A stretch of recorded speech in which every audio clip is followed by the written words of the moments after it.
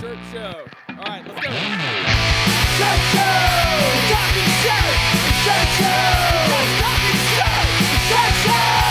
Talking shirt! Shirt Show!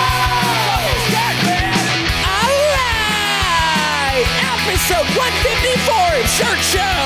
We're talking with John from Cold Cuts in Pennsylvania. Let's go! Hey there, baby cakes. What's up, my dude? What's happening? I almost forgot this this meetup. Well, don't do that. I'm glad you remembered, Yeah, and I'm happy We were to at the- see you. we were at the basketball court for lunch, and I was like, "Oh, we should probably head back. It's almost 1:30." Get in the car, and I start driving here, and I'm like, "Oh my god, I got to be on with Andy in like 5 minutes." Yeah, be honest. What reminded you was my text. No, I was here when I got the text. Like I Okay. literally was just like, "Oh fuck, I forgot. I'm recording today at 1:30."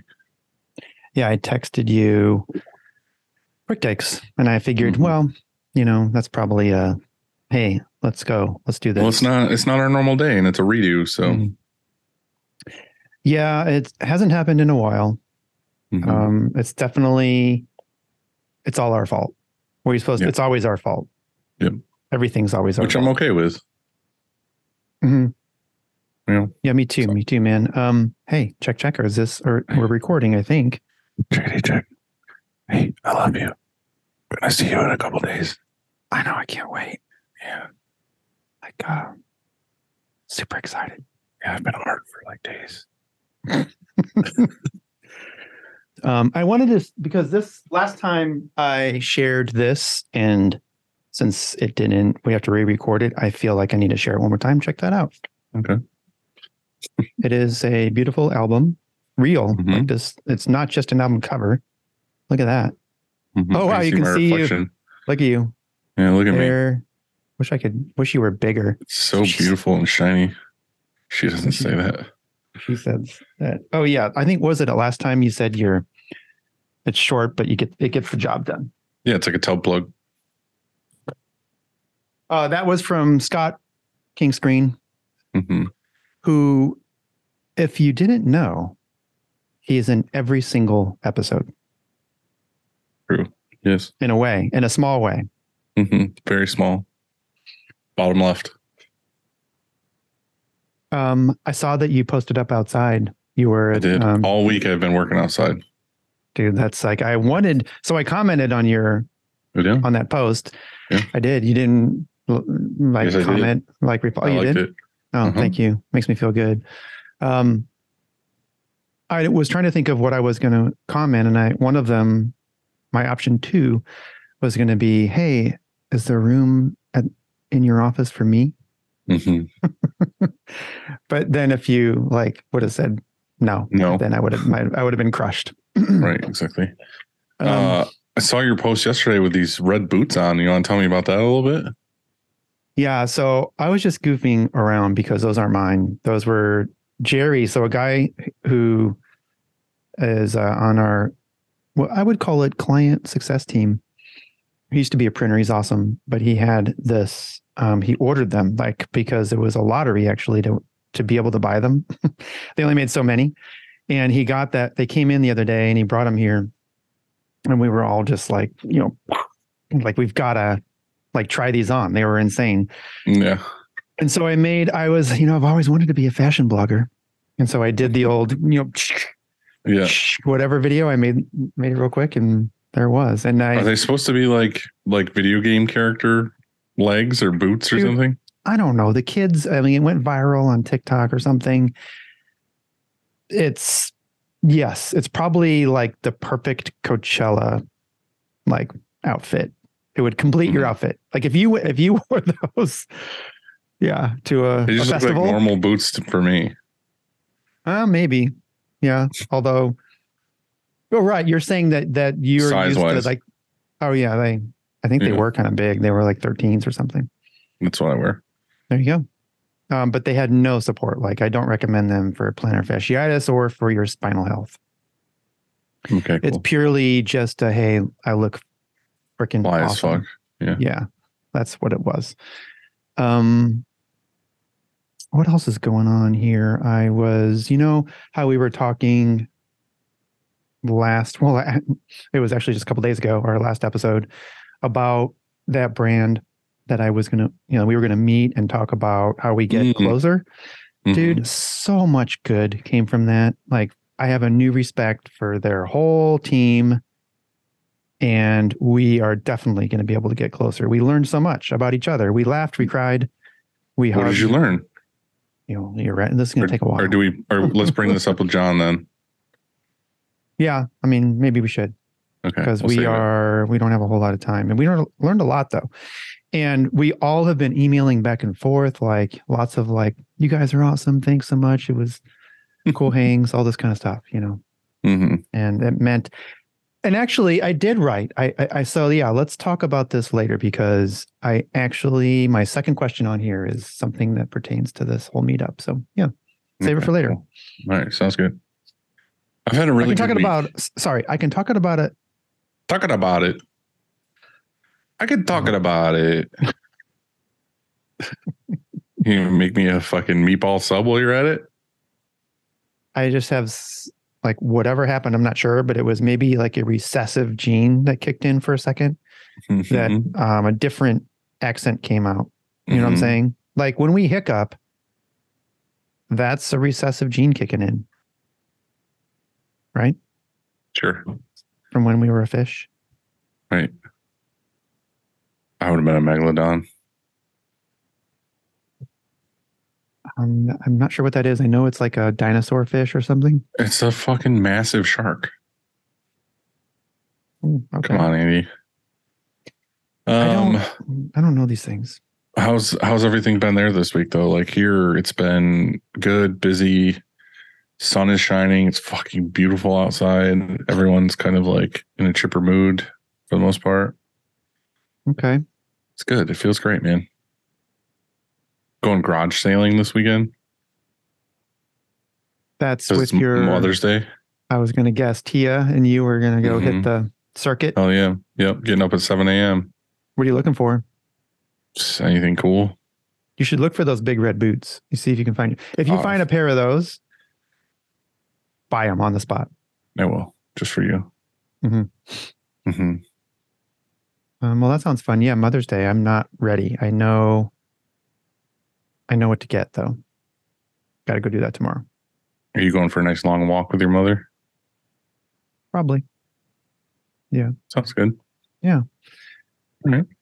Okay. All right. Okay.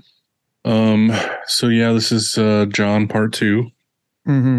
We did one with him and he was on the roof, which is fucking amazing. But we had internet issues that we decided were not good for the listeners. So yeah, John from Cold Cuts in Hatfield, PA, part 2. Yeah. When I told Kyle that who we were having on, he said, I probably have 1,000 shirts from that dude in his drawer. All the band merch. Yeah. What movie did you see last night? It sucked. Hypnotic. Nah, I haven't heard of it. It's like, it felt like a fucking, like a Lifetime movie with Ben Affleck. It was just not good. Like it was Ben Affleck was in it, or he's the main character. Yeah. Okay. It was funny yesterday. Well, the day before yesterday, I said, "Oh, I'm gonna go home, cut my hair," and Bill was like, "No, dude, like I'll cut your hair," because he like dabbles in doing like barber stuff. I was like, "All right, cool, whatever." Like worst case scenario, I buzz my hair down to nothing because that's what I would normally do anyway. So I was like, all right, dude, sure. So I brought my clipper set. We were back on the deck where I was been working all week. I set up a stool and he fucking cut my hair yesterday. I mean, the sick fades on the side. Look at that. Look at that. It got some length on top. So I got a fresh cut, and then I went home and showered and went and got a 24-ounce sirloin and watched a shitty movie. You have like, there's a theater close to you. You go to like your usual spot. Yeah. Yeah. I have Regal Unlimited, so I can just go as many times as I want. Oh, really? So you just buy like the monthly thing? Yeah, I just pay the monthly like $21.99, and then I can go as many times as I want. That's a good deal. Yeah. That's right. It all starts with the screen, and whether it's new stretches or restretches, Frank and his team do it the best. To find out more, go to graphicscreenfashion.com, FFFFF, Rank.com. or Greatfuckingscreens.com. when I went to that meeting yesterday, we went into their screen room and boom, there it was. GSF. And a rack upside down though. So it was like upside down GSF. Nice. But it was there. His sticker. His famous Using the best. fucking sticker. Yep. They know what's up. Mhm. Cleaning screens is no fun, but Easy Way makes it way more funner. Their line of eco-friendly chemicals will make reclaiming screens a whole lot easier. Check them out at easyway.com. Easy Way. It's the easiest way. If you or your art department could use some love, then you need to go to 1-900-HOTStuff.com and get in touch with Nick or Lucas Nick Lucas. at GraphX Source and let them run your art department so you can focus on running your business. Yes. Great dudes. So I've made some progress with our summer camp, by the way, Oh, yeah. and I think I have a date. Pretty sure Oh, it's God. July. I know. But I talked to Ray today, and we're locking it in. Okay. You hear that? Shirt Show Summer Camp. It's coming. It's going to be like nothing to do with screen printing. Yeah. Right? We're just going to sit around and have duels. Choosing the right emulsion for your shop is complicated, and that's why we love Chromaline. Go to chromaline.com to watch Kev's vids or contact him on Instagram at The Emulsion Guru and get the answers you need. For sure. If your shop is like ours and you are running more and more DTF and screen print transfers, then you need a partner that can get you quality transfers fast. Check out Howard Custom Transfers at howardct.com. And while you are there, order yourself a sample pack. A no-brainer. TC, are you stretching? Is that what's happening? Mm-hmm. Need it bad. Are you getting down? Some lunges? Oh, yeah. Just doing the real. I'm standing, and so when I got to stretch out the legs. Crossing our fingers. This is going to work. We're going to have some good quality internet. Wouldn't it be hilarious if it was like our internet this time? Mm-hmm. Always our fault. That's what I'm saying. Look at that. Look at this man. What's up, sir? Not much. What's going on? Oh, it's a beautiful sunny Friday, dude. That it is. Can you hear me good? I've never used this mic before. It's Your perfect voice and is flawless, and You need Way better. to be, I'm getting chills up my spine. Enjoy it. you know, what we just ordered is a bucket hat display hanger, you would call it, I guess. Like it's rope, and then there's this like piece of wood. Yeah. And then we're going to hang our bucket hats from it. So yeah, we're going to display some bucket hats. I've never once sold a bucket hat to a customer. I have. I have can a tell. lot. It's an embroidery thing for us too. So I don't know. So what's going on there, dude? Not much. Enjoying Friday. Yeah. I guess this week went by way too fast, but here we are. Yeah. I was telling Andy like how fucking gorgeous it's been here all week. Like it's been like, 60s, 70s, sunny every day. I've been working outside every day, not on the roof, but outside. I saw on your little picnic bench. Yeah, it's awesome. I mean, So not that good. little. Yeah. It's actually 2 big picnic benches outside, covered, no direct sunlight, but it's glorious. I think that Nice. you were partially inspired by John. I was, yeah. I mean, it wasn't raining and windy, and I didn't have to climb an extension ladder to get there, but Then it wasn't as fun. it's true. It's definitely true. So anyway, you have a shop that, and even Andy said you talked to Kyle about who you had on today. Tell John that story. Yeah. So I told Kyle that, who we were talking to, and he says, I probably have like 1,000 shirts from him, so Hell yeah. That's a lot of purchases. you have a huge supporter here at Shirkon. I love that. Hmm. That's great. I mean, Bill St. Louis is too. a cool place. Bill has probably 20, 30 shirts from John too. Hopefully they're holding up. Yeah, they are. I see those CDC shirts all the time. So I'm like, I know where that came from. Yeah, there's only one spot for that. Yeah. Conveniently. So to point that out, you're the guy that I think of when I think of like a hardcore or like a metal shirt. I think it had to have come from John. How did you go about getting into that world? Yeah, I mean, I was just pretty fully vested in that world from playing in bands. So I just knew way too many people and way too many bands, and just kind of, I guess, leveraged that and help them get the merch that they needed to sell at shows. I felt like I was pretty tied in with what people wanted to at the time, where they were having trouble getting what they wanted through a regular shop, because everyone wanted like oversized, and most people were like, yeah, we don't print wider than 12 inches. So being able to accomplish that. Speaking of, fucking Tony hit me up the other day and was like, dude, I'm so swamped. I kind of want to send you some work. And I was like, all right, cool. What do you want to send me? He's like, I've got this like 2,000 piece hoodie job that's a 17-inch wide back print. I was like, no fucking way. Like, I am not. A, I really don't want a hoodie contract job from you. And B, I definitely don't want it to be 17 inches wide. Like, that sounds like a nightmare. Yeah, I definitely used to do that. Not a lot, but I definitely did those jobs manually too back then. So it was not very fun. And I definitely was taping films together because I only had a 13x19 printer. So you'd have to, I think you guys have talked about that before. Oh, yeah. Yeah, with that 6 splice line through the halftones. Yeah. If you could get it dark enough, it wouldn't matter too much, but it was still a thing. But yeah, I remember pulling, I think I even did one that was like edge to edge, like almost 18 inches. And it was really dumb, but tried to make it happen. Yeah, this oversized printing thing. First of all, Tony must have been really desperate if he was going to job something out to you. But I think that I called him, and for whatever, I can't remember why, and we were talking, and I mentioned to him like, oh my gosh, like you're like, that's crazy. Why so big?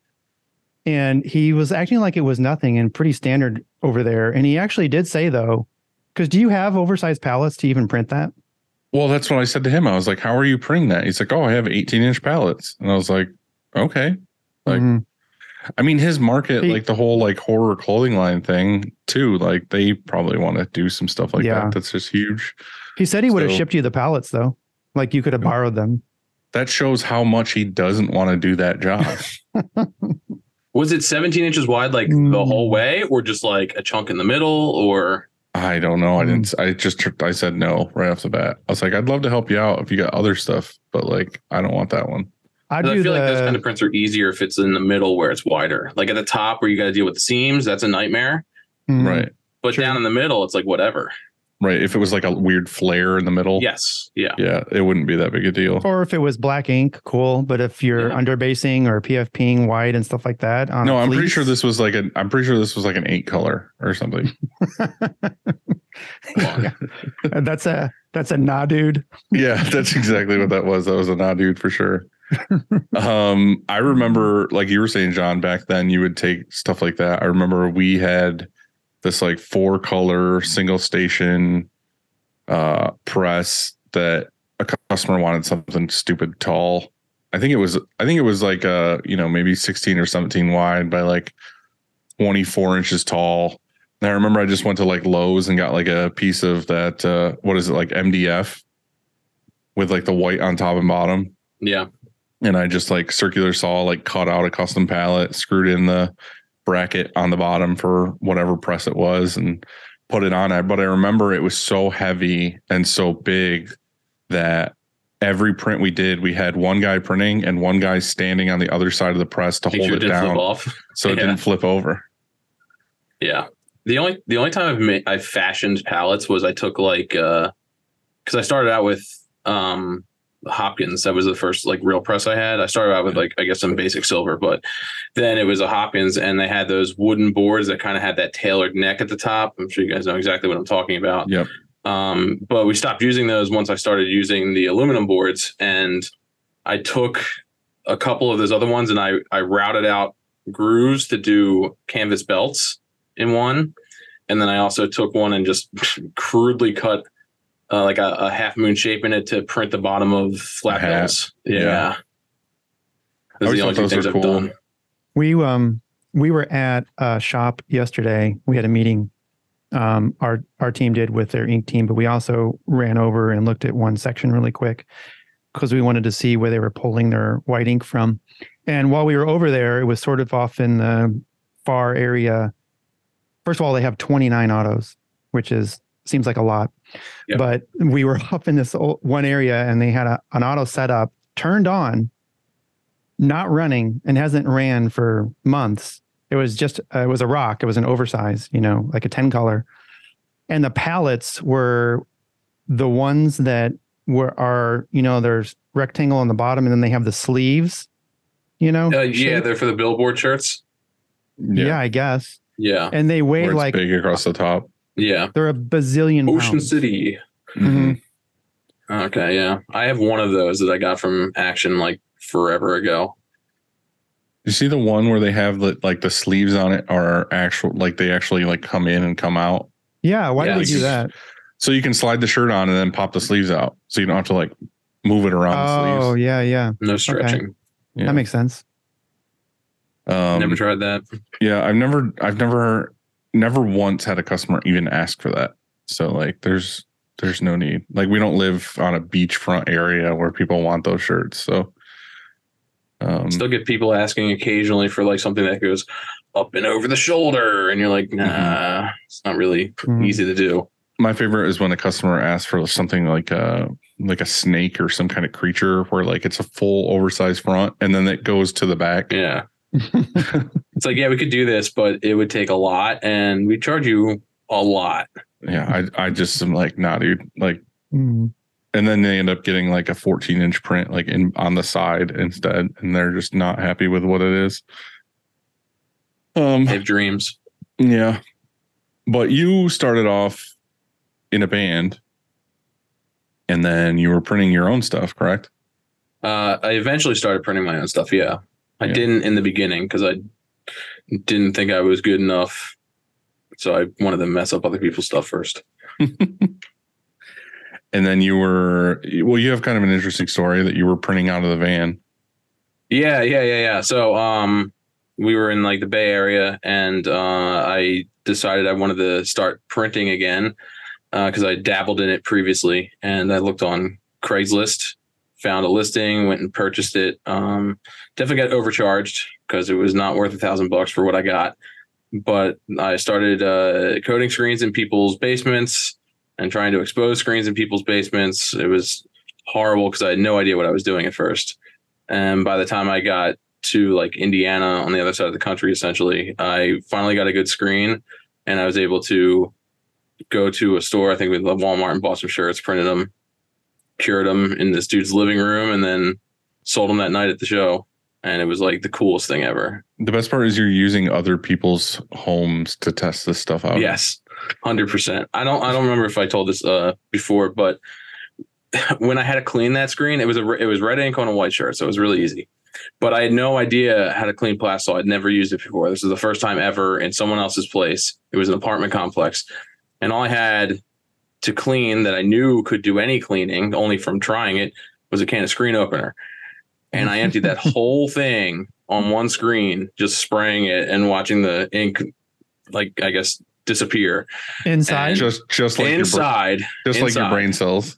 Yes, inside. And it smelled horrible. And one of the neighbors called the fire department because they thought there was a gas leak. And we just hid inside the apartment and did not leave. But yeah, it was pretty good. And we're high off the fumes for the whole Yeah, time. dude. Seriously. Isn't that said to be like one of the most harmful things in a screen printing shop, a screen opener? I think it's pretty toxic. It's not great. We stopped using it. It helped. It definitely helps. I've never used it. When you're in a bind, we used to have cans of it, and you get in this bind that just something won't come out of your screen. It definitely comes out with that. But we decided it just was so infrequent, and it's so, even in this shop, like not just a small room or anything, or even a house. Like in this shop, it travels throughout the whole shop. It smells so bad, because Yeah, it's pretty bad. and we used to, when we used the rag to clean out, we used to say that has to go immediately outside. It can't just go in a trash can in the shop because it just fumigates the whole thing. Yeah, we still keep them around. Do either of you use acetone in your spray out gun? Kind of the same. Oh, no. No. John, do you use acetone? SR97. It's SR97, which I'm assuming is essentially almost acetone, but I don't truly know. We've used acetone for years, and I know people are like, oh, well, acetone might leave like a ring or whatever, or you can buy the one from so-and-so that's supposed to be a little bit better. But I don't know. We've always had decent luck with acetone with taking out spots or whatever. But I always thought acetone was like horrible for you. Like you shouldn't get it on your skin because it's so cold. You know what I mean? Like it feels weird and it evaporates super quick. Or when you get it on you, you feel like this just 100% soaked into my skin really quick. But it's funny, like this is kind of a side story, but I've always thought that like my entire career, like can't be good for you. Like don't get it on you, whatever.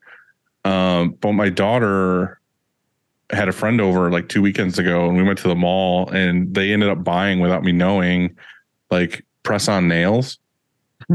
And they went in the bedroom after we got back to the house and they ended up doing their nails, which I didn't know, but they put on this basically like super glue on all of their nails and then put the press on nails on. And then my daughter was kind of freaking out later that night because it was the first time she ever did it. And she's like, I really want these off. And they would not come off. Like I was terrified it was going to like rip her real nail back or whatever. And I tried everything. Like I read online to just like dip them in hot soapy water and hold them there for a certain amount of time and they'll loosen up. That didn't work at all.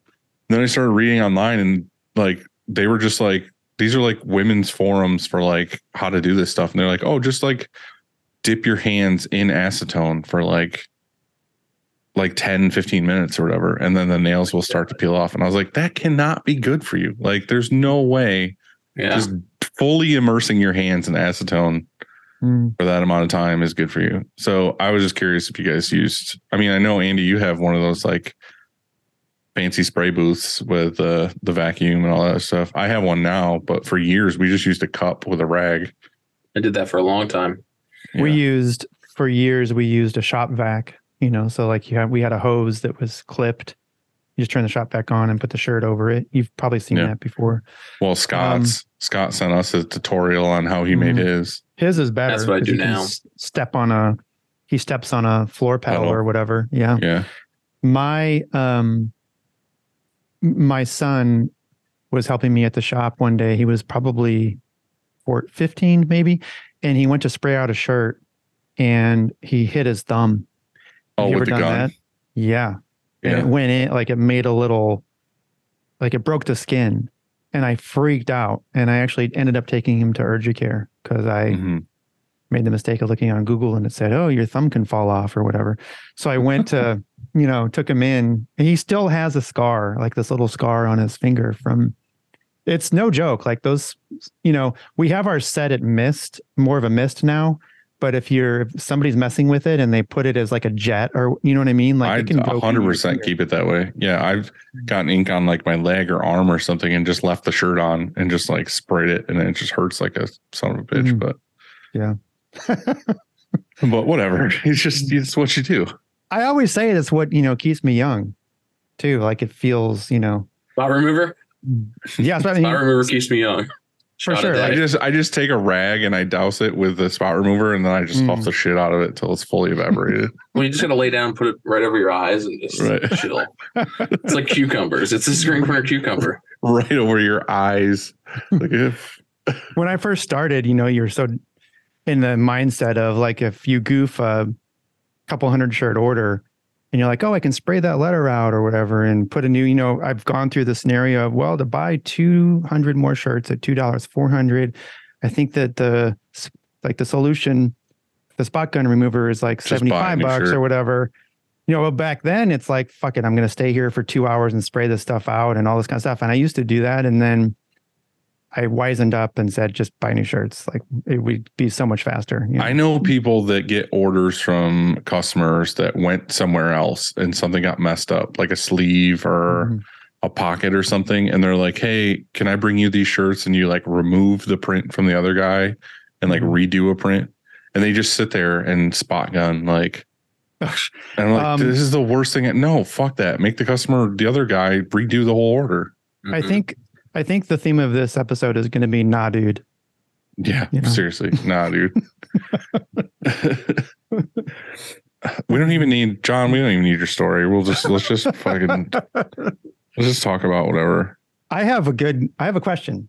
Okay. This is like a current events. Okay. That's been on my mind a lot. I've been thinking about it, and here it is. Okay, so is it a good idea to have a backup of everything? And when I say everything, I mean like CTS. And so here are two examples. One, Dylan just went through this whole thing of refurbing basically his iMimage. And so now it's up and running and it's working great. However, he's still considering getting either a wax machine or a laser, to go to like that next level. Part of the logic for printers for all shops is usually like, okay, cool. Well, I'm gonna upgrade from, this unit to that unit. I'll sell my old unit and then I'll take that money and apply it towards, the new unit, so it doesn't cost as much, right? So, I mean, it's smart. But is it smarter for Dylan to keep his iMimage, like unplug it, roll it over to, or put it somewhere in safe storage, so so you're never in the spot because you were down for a week. You're never in that spot again. Should you keep your iMimage? I feel like if I unplug the iMimage and just rolled it in a corner, the next time I plug it in and use it, it's not going to print. Like it's going to be dried up. It's going to not want to work. I feel like that's the problem. There's got to be a way to preserve that head. Yeah, you could run the cleaning solution through it and go through the whole thing. That's like what we did with our film printer. And that was the funniest part of that whole story was that we hadn't used that film printer for like 6 years. Like it literally was one of those like, oh, we'll keep it as extra. It's in Brian's office, whatever. And then when the iMimage went down, we're like, I guess we're going to print some film. And literally he did one power cleaning on the Epson and it printed fucking perfectly. Like the thing was off for 6 years, turned it on and it printed. That's great. I was blown away that it worked. Which was funny too, because I called AJ and I was like, hey, I need a roll of film. I need like whatever it is, like a 17-inch roll of waterproof film. He's like, why do you need that? But yeah, that would be my fear. That would be my fear of like not selling it right now. And now I have a $40,000 paperweight that's sitting in another room, just drying up and ruining itself. John, you have a laser now. Did you go from film to laser or did you step up? Film to laser. No shit. Yeah. Okay. I just dove right in. So do you have the printer, the film printer in storage somewhere? Yeah, it's in the other room here. Yeah, but you still use it, don't you? Because you're doing like here and there stuff for poster printing or whatever. Yeah, we use it here and there, but we don't get as lucky to do one power cleaning and it works. So it's been a little more problematic than that. So we've essentially just been leveraging local shops and their kindness and generosity to help out peers to print films. So we have a shop like 10 minutes down the street that we can use. Maybe we have a couple actually. So that's kind of my backup plan. But yeah, I'm definitely not buying another laser. What are you thinking, Andy? You thinking you're going to buy a backup now? Well, TC Tyler Screen Printing was just texting the group about how he's going from an iMimage to a, I think, wax. He's getting a spider, I think. Well, maybe not. But whatever. He asked the question like, "Hey, should I sell the iMimage or keep it, as my backup? Yeah. What would you do? Like, what in that situation?" I'm thinking keep it, because what happens when all machines go down? Like no matter what, let's say it's 3-year warranty, doesn't matter. Eventually something goes wrong and you like to think that you can be back up and running in 24, 48 hours or something. But what do? Wouldn't it be the coolest thing in the world to have that iMimage and just turn it on and go? We don't have a backup right now. We don't have a film printer. We don't have anything. We would just have to rely on some other shop. We'd be like, hey, can we come make a bunch of screens? I don't even know what they'd say. I don't have that plan B like right now in place or anything. We'd basically be screwed. And did you see in our text, our Mild Boys text, Ron was posting the prices that things were going for at that auction yesterday? Said iMages were like $2,500.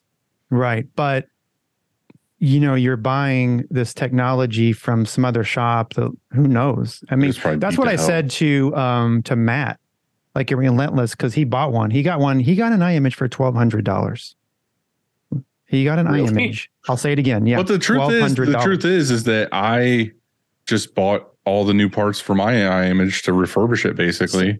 So and he could buy a $1,200 iMage and then spend $5,000 on all new parts and have a brand new iMages for $6,000.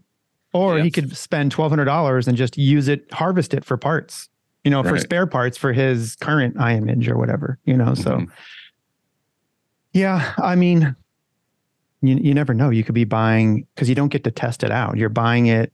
It's sort of like the storage wars or whatever. You're buying a storage unit and you don't know, you're buying an iMage and it may or may not work. Yeah. I just think for being able to replace all the parts in it, you could do it cheaper than you could buy a new iMage. So, and I also know, like, me and Matt are good friends. Like, we talk all the time that he's a serial buying used equipment guy, even though he doesn't need it. Yeah, he has a problem for sure. You know who can fix those things, and how he actually asked, he goes, hey, should I just ship this from the auction directly to Scott at King Screen? Because apparently he's got the answers. Yeah. I don't know. I don't know how I feel about it. I think my problem is also space. Like, I feel like even if I went to Mark and got the wax unit, like, I have no place to put the iMage unless I put it in the trailer, which would be cold in the wintertime. I have no place in the shop to put it. Would you try and like dump the iMage if you're going to wax? Like, would you not want to use it at all? Yeah, I'm going to. Yeah, I mean, that's my plan. I mean, I think the best backup plan for making screens is just finding a shop that you can use to help you. I don't think it's worth that. Equipment is too expensive. Just like in theory, your backup, should all your presses shit the bed or you lose electric, is to go to another shop to contract it. Yeah. I think, small things are easy to store backups of, or certain things that don't require often usage or easy to use, like a backup air compressor. Like, we have 2 air compressors. They're both hooked up. So we can just turn this one on today, to make sure we run it every once in a while. But I think when it comes to like iMages and stuff like that, that's too cumbersome to try and keep a backup of. So it's just find a shop that can help you. Because as long as you have an exposure unit. Is your backup air compressor identical to your primary? No, not at all. It's the old one that we used to use, and then it was running all the time. So it was like, we need a new compressor. So we got a new one that's much better, and we just kept the old one around and hooked up. And if we have to use it because the other one breaks, well, sure, it runs a lot more and it's louder and yada yada yada, but it definitely gets us through till we get the other one repaired. Save your butt. Yeah. I had switched out my air compressors during COVID, and I had my old one.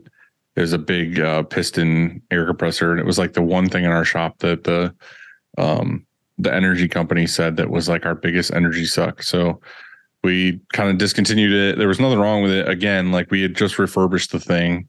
I set it aside, and then I put it on for sale on the Discord. And then Nikki from Now Cotton Street, used to be Machine Gun Graphics, was like, "Oh, me and Kyle need it. I'll buy it from you, but we're gonna have to come up and get it, or ship it or whatever." And I was like, "Oh my god, like, I don't want to ship this thing. Weighs like 1,300 pounds. It's just awkward. It's tall.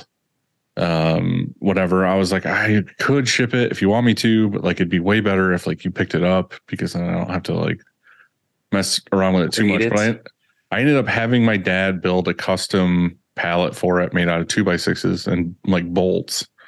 But again, like, I have no forklift. So we literally like pallet jacked it up just enough to get it under the front of the pallet. And then we put ratchet straps on the on the air compressor and on the back side of the pallet and just kind of like come alonged it onto the pallet, which took forever. Yeah. Got it on there. And then they finally decided they were going to come pick it up, which was cool. And again, this week, like I said, like it was Monday this week, and it's been like beautiful out, and like a couple things have happened that have been like real nice this week. And everything about getting it from my building into his trailer went flawlessly. And I was like blown away because that shit does not happen to me. Like I told my dad that day, I was like, probably going to die of a heart attack today because like there's no way this went that well without something else horribly wrong happening.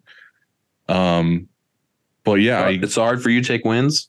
It is very hard for me to take wins. Seriously.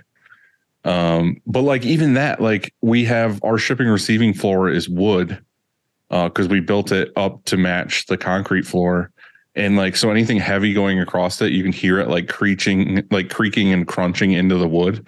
So I had like 2 pallet jacks, one on each side of it. And we wheeled it over fast, got it onto the concrete. And so that went good. Nothing went through the floor. So I was again blown away. And then I had to get it through between our loading station and the dryer to get it out like a door on the side of the building. Cause again, my building's up and I can't get a forklift in here. And it literally there was probably like a half inch on either side of space for me to like perfectly get it through there. So again, I was like, who is looking down on me right now to like help me get this thing out the door? And then forklift came from the neighbors, literally picked it up, set it in the back of his trailer. Flawless. I was like, I don't know what's happening right now. This is like, why am I having this luck? But again, that was my big backup air compressor. But then me and you, Andy, we have the same backup now, right? That Husky. Dylan, I have to admit, I returned ours. You did. I tested it and it didn't power shit. Well, it's really meant for like one press. Okay, well, that's not very much. And so I took it back and we are getting a different one. Is it just like a little Home Depot or Lowe's? It's a Home Depot one, but it's not a small one. Mine's a big one. It's like, I don't know, it's like 220 and it's, I can't remember how many horsepower. Mine was like, that little run the gauntlet compressor. It was like a half horse pancake. No, like one for like a finish. That'd be great. Yeah, you could use it for your quick clamp. That's it. Yeah, seriously. No, it was pretty decent. It just couldn't do the job. And I think the mistake I made was I hooked it up into our too early in the system. And so it was trying to feed the whole line. I was trying to create pressure in too much stuff. I needed to isolate it to just one.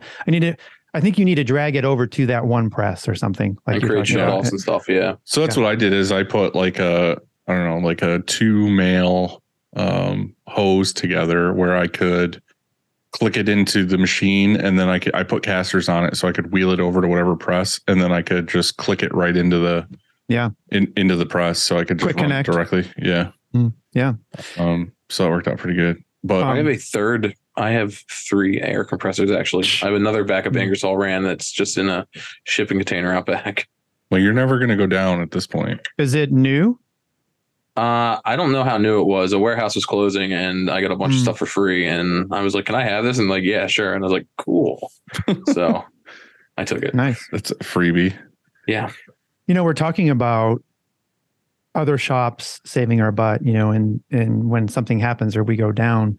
And I heard this term last week when I was at a conference, and this guy said he was talking on a subject, and he mentioned the term competitive collaboration.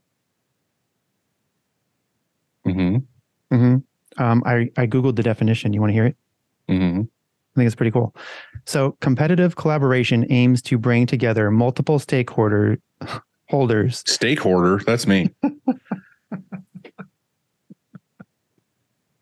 Yeah, so it knows you for sure. Mm-hmm. That share a common pain point and encourage them to develop a common solution that they can all benefit from without giving any one of them a competitive advantage over another. So it's sort of like the 3 of us maybe talking about, this is going on in our shop. Let's How do we defeat it? yeah, let's win here, and like it's a win-win-win. Yeah. Yeah. As long as we're not stealing each other's business for the most part. Right. I mean, I think like that's it. what your entire podcast has become, Yeah. essentially. True. It's funny. I won't get into it too much, but I think Kevin just talked about it. Kevin Baumgart called me the other day, and he was talking to me about sales stuff and about this new thing he's working on. And that's kind of what it is it's kind of like getting together a high level group of people to be able to help each other figure out the best way to do like outbound sales.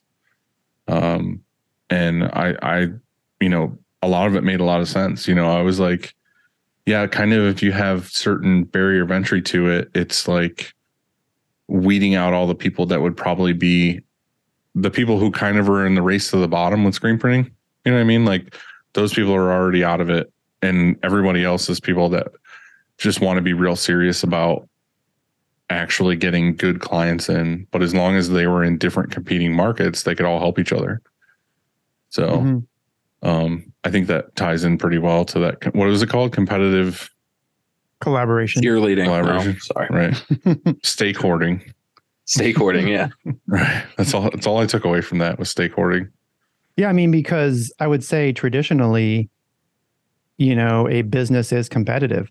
I think that competition is what drives us to be better in a lot of ways, So like if I have a shop, which I do, half a mile from here, that's just as like scale wise, they're very similar, and some of our customers absolutely overlap, then it's my job to do a better job. It's my job to, if let's say we're not going to compete on price, we're going to compete on something else. And it's my job to have either better service or a better product, or I guess a better price, And so it's like, competition drives you to be better. So when I heard the term like competitive collaboration, well, what does that mean exactly? And I think it does work in certain instances. I think it's nice, but maybe not always. John, I think we talked about this last time we recorded this, but you kind of have like a really competitive market as far as like bands, and especially like doing, all of their fulfillment and everything else. Like how do you go about that? Like, I know it's hard to kind of acquire a band in the first place, but to keep them and to house all their inventory and everything else. Yeah, I would definitely say it's competitive to a degree. There's a lot of shops that do what we do and a lot of companies that do what we do. But I mean, I guess it depends on the scale of the band and whatnot, because there's companies that are way larger than us that deal with way larger clientele. But there's definitely some strong competition. And I guess it's just about like how quick can you turn it and how reliable can you be for them on tour, or how quickly can you get their customers their merch, and like just how good of a job you can do. It's the same with everything. Like Andy was saying, it's like the same across the board for whatever niche you're dealing with. So we deal with that heavily, but I feel like we certainly have it spread across, at least in the vein of what we do, across different types of, I guess, ways we work with the band, when it comes to fulfillment and all that. So there's the tour supply and there's the fulfillment. And if you want to get into it, there's also like projections and all that kind of stuff, depending on how hands-on or hands-off that band or artist is trying to be. So, do you the guys projection have like side is fun. Do you guys have like a target market when it comes to, or a way of targeting, I guess? Like if you have a salesperson, you're like, hey, I want you to go get more bands. Is it more advantageous for you to go after like a brand new band who might want to stay with you forever? Like, you get them in the beginning and then they grow with you, or is it better to just go for a band that's like fully established and try to get that deal? Yeah, I mean, I guess that depends on the situation. I don't like being a snake in the grass, and I don't want anyone that works for me to do that. So I'm not trying to snake people's clients, Right. because I'm friends with a lot of people. You have to a degree, you know what I mean? Like if they're an established band, they've already worked with somebody. Yeah, but you gotta hope that there's a crack in the foundation of where they work, you know. So I'm not gonna go in and be like, oh, I'm gonna beat your price, you know, that race to the bottom stuff. And Right. I don't like doing that. I don't like undercutting because I don't like when it happens to me. I think that's not cool. Right. I know it's a thing out there, and it just is what it is. But that's not who I want to be, and that's not what I want to represent. So, you know, anyone I'm friends with that I don't work with, or anyone I'm in touch with that I don't work with, I'll put out like feelers or whatever, and you know, just say, hey, if you ever need anything, let me know. But I'm not gonna hard pitch someone that I don't work with, I guess. So Yeah. but then getting in early with bands too, that can be really awesome, but also you're dealing with the early stages. So you're dealing with low quantities or low demand or whatever. And I guess you gotta try and figure out like, how long is that worth it? Or like try and figure out the band's trajectory and see if there's actual growth there and all that stuff too. Yeah. So, I mean, like we'll go after both for sure. I mean, bands is what I love. It's what I love to do. And it's kind of just what's fully ingrained in me. And Yeah.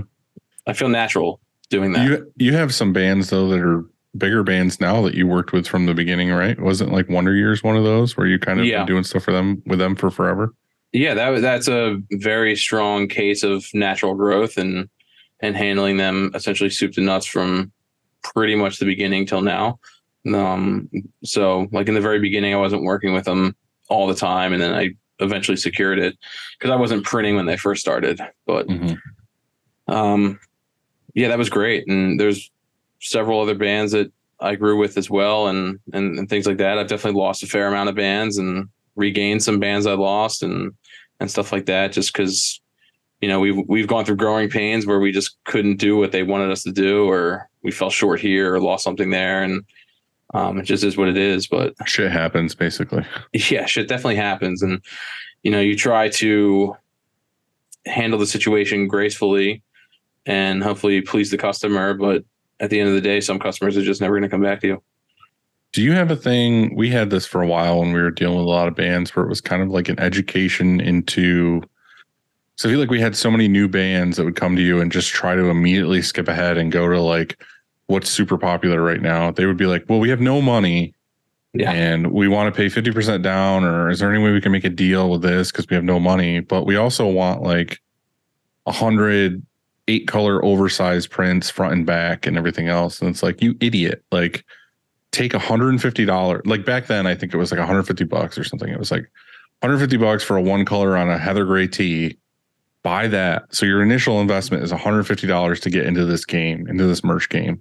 And then like I literally had it broken down to like, okay, this should be your profits. If you're selling a tee for $20, then you can take that 150 investment after you sell those shirts and then buy 50 shirts with a 2-color print on it. And then it would be like, okay, then after that you can buy this, but you're also rebuying the 1-color on heather and this. And then you end up with 3 designs and X amount of shirts for just the initial $150 investment. Yeah. Like, do you ever have anything like that where you kind of try to educate a band? Like, hey, I'm not trying to take, like, I totally could take your money, or in most cases it was take your parents' money or your tax return and print these shirts for you. Or like, let me teach you how to be a little bit better with your money. And then you guys can grow this to a certain point rather than just be like, I feel like it's always better to keep a client when you can educate them on the best way to go about it and scale it than to just take their money and then they crash and burn and never come back. Yeah, I know. I fully agree. And we have done that with bands and other clients as well. The problem with that with bands, though, I see sometimes, or even with most people, is, you know, they want this cool design that's a bunch of colors front and back, maybe multiple locations aside from that. And they only want like 50 of them, as everyone's well aware of that. So it's extremely expensive, but that's their vision. That's where they want to be. And it's hard to make people have a different vision when they've already got this locked in. And, you know, I've done it with clothing lines. We had this clothing line that was starting out, and they wanted to do like 2,000 pieces or something. And they were just starting, and they came for money. So they had the money, but I was like, I wouldn't feel comfortable just saying yes. Like, I will gladly take your money. Like I'll gladly print 2,000 pieces of this, but I think you should go a different route. I think maybe you should do a pre-orders or do a small run first and then get out to, your tastemakers that you're trying to do and actually gauge your demand rather than just printing 2,000 off the bat. Like I think that's not a smart idea. I'll gladly do it, but I'd rather work with you for the long haul and not have you burn all your capital here and be done. I've had that many times. That's why I said I feel like it's tax season when the clothing line people come out of the woodwork. And there was this one guy, I think he had like 10 grand to spend or something. He's like, I want to do this. I want to start this clothing line. It was called, I don't want to say what it was called, but it was his last name. That's all it was. It was just his last name. It was like some Italian guy, whatever his last name was. Yeah. Let's just say it was Gilligan. And he fucking wanted it on everything. Like it was just like Times New Roman font, his name across the chest. And he was willing to spend all that money to just be like, I want this on a hoodie. I want this, but I also want like the Italian flag underneath it. I'm just like, dude, I was trying to like be respectful, but also be like, dude, what were we saying? Nah, dude, Andy? Yeah, nah, dude. This was nah, dude. I was like, nah, dude. Nobody's going to buy these. Like, I'm sorry, but your last name's not that cool and nobody knows about it. So like, why the fuck would they buy these? He had a vision. And he was like right there ready to give me 10K. And I was just buy him anyway. I talked him into getting maybe like 100 shirts. I was like, test the waters, dude. Like, yeah. Did he reorder? No, because he didn't sell any. I'm pretty sure he was on Facebook, like giving them away. And I was just like, nobody's going to buy these fucking things, dude. Yeah. Yeah. Yeah. I mean, we work on that education with bands to a degree. I mean, I guess it depends on if it's me dealing with it or someone else. I feel like I've been doing this long enough that some of that comes naturally, and it's hard to put that in your training protocol for someone as well. So see, here at SureKong, we're the opposite. So you come in and you have this, we'll take all your money. Yeah. I'm like, blank dude, check. that's a sick design. You should probably double your quantity. What you say is, you have 10K. Let's use that for the 50% deposit. Hey, right. And then when you sell all these other ones, or after you sign this agreement saying that you have to pay the other 50%, yeah, we'll figure it out. We're putting a lien on your house. Right, exactly. You're like, I really like that car out in the parking lot. It's a smart way to go. Yeah, sounds like the Andy Runman way to go. It's competition, like we were talking about earlier, and you gotta, it's tough stuff out there. I guess the other aspect though of training too, especially when it comes to bands, is just trying to work on deadlines, because that's not fun aspect. We feel like that often merch is a substantial portion of income, maybe the most substantial portion for some bands. And nowadays, yeah, we tend to feel like we're the last on the food chain, and we're sometimes, I mean, some bands are really good at it, but then some bands are, hey, this tour starts in 4 days. Can I have this? And it needs to be in California too. And it's like, oh God, dude, like, what are you doing to me? And they don't even have everything organized. So we try to get in, and at least the bands that we're working with consistently try to help train them and trying to build schedules so that they know your designs are due here. Your quotes need to be approved by this time so that we can get everything produced and shipped in time. Yeah. So that's another big aspect of training that we're trying to really hone in on. I think that's something that in the works. I think that's something that we don't talk about enough. I feel like we talk a lot about our own processes and our own things, but like we don't really ever talk about educating the customer so that things move more smoothly for them, not just in our own flow. So like, that's something maybe we should all think about. And like I was saying, I used to do that thing for the bands, but why don't I do that now? Like, why don't I do that for every customer? Well, how often are you doing shop tours? A customer is, that's right. So most of your orders are most shipping. of mine are all over the place. Yeah. I'm just saying, if I had like a PDF of like, hey, this is like best practice, or like John said, like if you're a band, here's like a SOP for ordering merch. Like, plan ahead. Like step 1, plan ahead. Fucking have your designs ready to go by 3 weeks before you need them. Or, if you need a reorder on tour, make sure you have a UPS store we can ship to, or you have somebody who's available to pick them up, or like all these things. Like you would literally have a checklist of like, this is the way to success with ordering merch from cold cuts or whatever, you know. I feel like we could all do that with any of our customers, and maybe they wouldn't come to us and be like, well, I didn't know. You know what I mean? Like, I don't know how to order shirts. Like, it's not their fault. Like, why would they know our industry? Yeah, absolutely. I don't know. I mean, how often do you guys deal with stuff that has like strict timelines and stuff? I feel like most of the things I feel like a lot of things that we deal with outside of bands don't have crazy timelines. Yeah. At least most of it doesn't. I mean, it's not always crazy timelines, but I mean, you get people daily that are like, oh, hey, I need these shirts in 3 days. But like, I don't know if those are necessarily, I'm just talking more for like good clients that you see. Like, it might be a brewery or some big commercial client, and they don't know anything other than they're having the HR person order shirts or whatever. Yeah. But to just be like, hey, this is best practices. And then they know, they're like, okay, cool. Like, that's how this should be done. And then they follow it to the T, and it works for you. It works for them. I mean, I'm saying some people would be, but some people would. Some would not. It might be better for both people. Yeah. What do you think, Andy? You're a processes guy. You just like, fuck them, let them come in, and I'll take double their money than they were going to come in and spend. I think I would say probably a quarter of our business is quick turn. And quick turn, I call a week, not rush, but a week. Standard turnaround is 2 weeks. Most of it's that. But there are some people like on a Monday that say, hey, I need shirts for Friday, you know? And so if we have room, which everything's coming in waves, like we talked about, if we have room, we'll do it. And there's no rush fee or anything. It's like, hey, I appreciate you actually giving us an order. This is a good thing. I think there are times though where, you know, if we're super busy and they want a quick turn on an order or a rush, that most of the time we accept it and just charge them a rush fee, unless it's going to. And I want to specify this. We set expectations though, so it's not like if somebody comes in here and says, "Hey, I need shirts in 2 days," I let them know like, "Hey, this may not happen. Like, we're going to order the shirts." They probably most likely will show up, but if they don't for some reason, that's out of our hands. If the shirts are here, we print them for you. And so I let them know that, because we've been burned before. Like, sure, we'll turn this in 2 days or 3 days or whatever, and then the shirts go missing, and then they're mad at us. So I don't know. I think processes. I think educating your customer. I think making that PDF for a band, they probably wouldn't read it.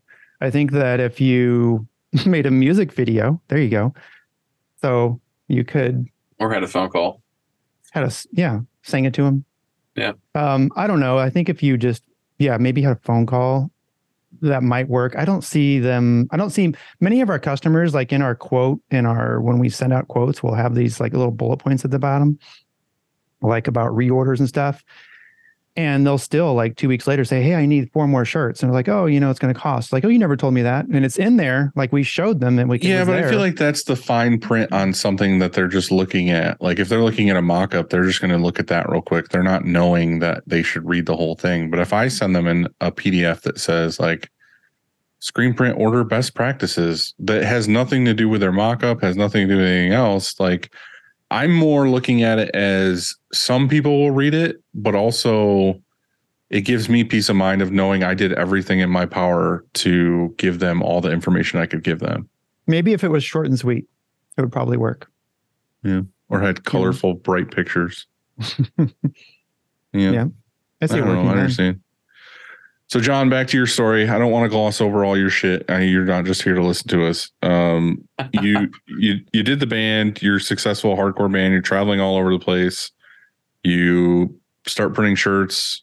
When do you go from there to having a set place?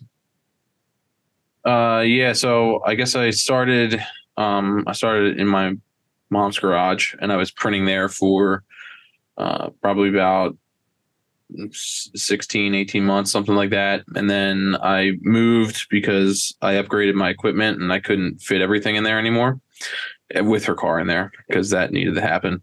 So it wouldn't all fit. So I had to find another spot, and I started renting at a practice spot. I basically rented a second room next to where we would practice. It was like $200 a month, no utilities or anything. So it was pretty sweet. And, it was above a sandwich shop. And I would print when they were closed. So I'd print all night. I'd basically start at like 8 or 10 at night and go until 8 in the morning mostly. And I would do everything up there and run it all and be dragging boxes from my house because I couldn't get anything shipped there. So all my supplies and everything would get delivered to the house. I'd drive it all over there. In the beginning, I was even carting screens back and forth until I set up in an old bathroom there. But I ran up there for probably another 16, 18 months, something like that, until it was May of 2010 when I officially got my LLC and started renting warehouse space. So, but it was still me by myself at that point. And then I started with 754 square feet and had just my manual in there, me by myself. 6 months later, I was facilitating the purchase of an automatic and had like 4 employees and moving to the other side of the park. And that's where I've been ever since. So I just took more and more space as I needed it. Yeah, it was like when I came to visit you, you were kind of separated and you had how many spots do you have in total? And is it just 2 spots or is it multiple spots together? No, it on paper it's 4. It's 4 spots. Right, but you had say what 2 on one side and then a total new different business in between you. Yeah, and then your other 2 spots. No, it was 3 in the one spot together because the one is a front and a rear. It was subdivided to be a front spot, a space, and a rear space, and then the one next to it, and then there's that business between me, and then I'm on the end too. Yeah, and that was what like a fire something company or yeah, emergency vehicle repair. So they fix fire trucks all the time. Imagine that, Andy, having your shop, but then in between your shop is a totally different business. We almost did that here and decided not to. It would be too hard. And then luckily, the person in the middle left first. And so we took that spot. We I've actually not had offered, that luxury. Well, we even offered, money for them to leave, incentive, and still it was a no. And they just did on their own one day. And we're like, boom, we took it. Yeah, they want their own spot bad because they want a spot that has higher ceilings. They want 36-foot ceilings so they can extend the ladder inside. Because right now they have to go outside in the parking lot and extend the ladder. And I mean, they're big fire trucks, and their sirens will go off and the horns will go off. And one time they accidentally dumped the whole water holding tank, and it went all under the wall into our side. So that was cool. Did it ruin anything? No, thankfully we learned and we put things on skids prior to that because one time it was oil that came under the wall. So, yeah, we learned from that and we keep everything on skids. Nice. So yeah, still frustrating though. Yeah. Is what it is. So you have not just production though, you have a lot of fulfillment going on. So correct. Yeah. Talk about that a little bit. Yeah. So when I guess in 2010, when I became officially a business, I decided to start doing a web store as well. And I started just selling bands merch online, making agreements with them. And it just grew and grew and grew. And now I do like multiple fulfillment sites. We handle a bunch of different stores. And it's become some beast of its own that I absolutely love. So it's cool to do full package. Yeah, I was going to say, which was funny because it seems like a lot of people do screen printing, but then they offer fulfillment as like a thing that they feel that they have to do to be competitive in their market. But you love fulfillment. Yeah. And I'll often tell other screen printers, I'm like, let me do your fulfillment. You can just send it to me, print the shit, mail it to me, and I'll ship it out. Yeah. Why? What do you like about it? Why fulfillment? I think it was rooted from when I was in the band because I was doing my own web store stuff and I was printing stuff through another company, getting it, selling it online, packaging it, and shipping it myself. I would even bring it on tour. Like I had separate stock that was online store stock and I kept it in a different box in the trailer, and I brought a printer and my laptop, and I would set up at shows and in the back and just go online and print shipping labels and mail stuff from the road. Like, I don't know. I just really enjoy it. It's something I've always loved to do. Yeah. You had rows and rows and rows of stuff when I came to see you, but you also had, and this is something we didn't get to talk about last time, which I thought was a fascinating story, is you also started kind of getting into other businesses too. One was, what was it? Was it video games or movies? Yeah. Video games. Yeah.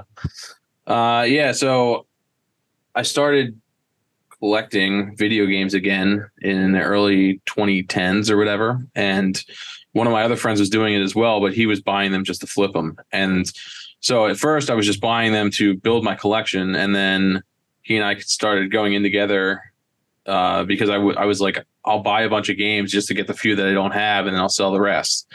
But then I just decided to sell them all instead. And we just started a company selling vintage video games.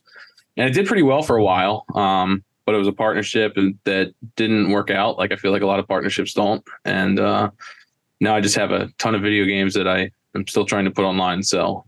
We shut down in 2019, which was probably the worst time to shut down, because if we had waited like 6 more months, it would have probably been humongous.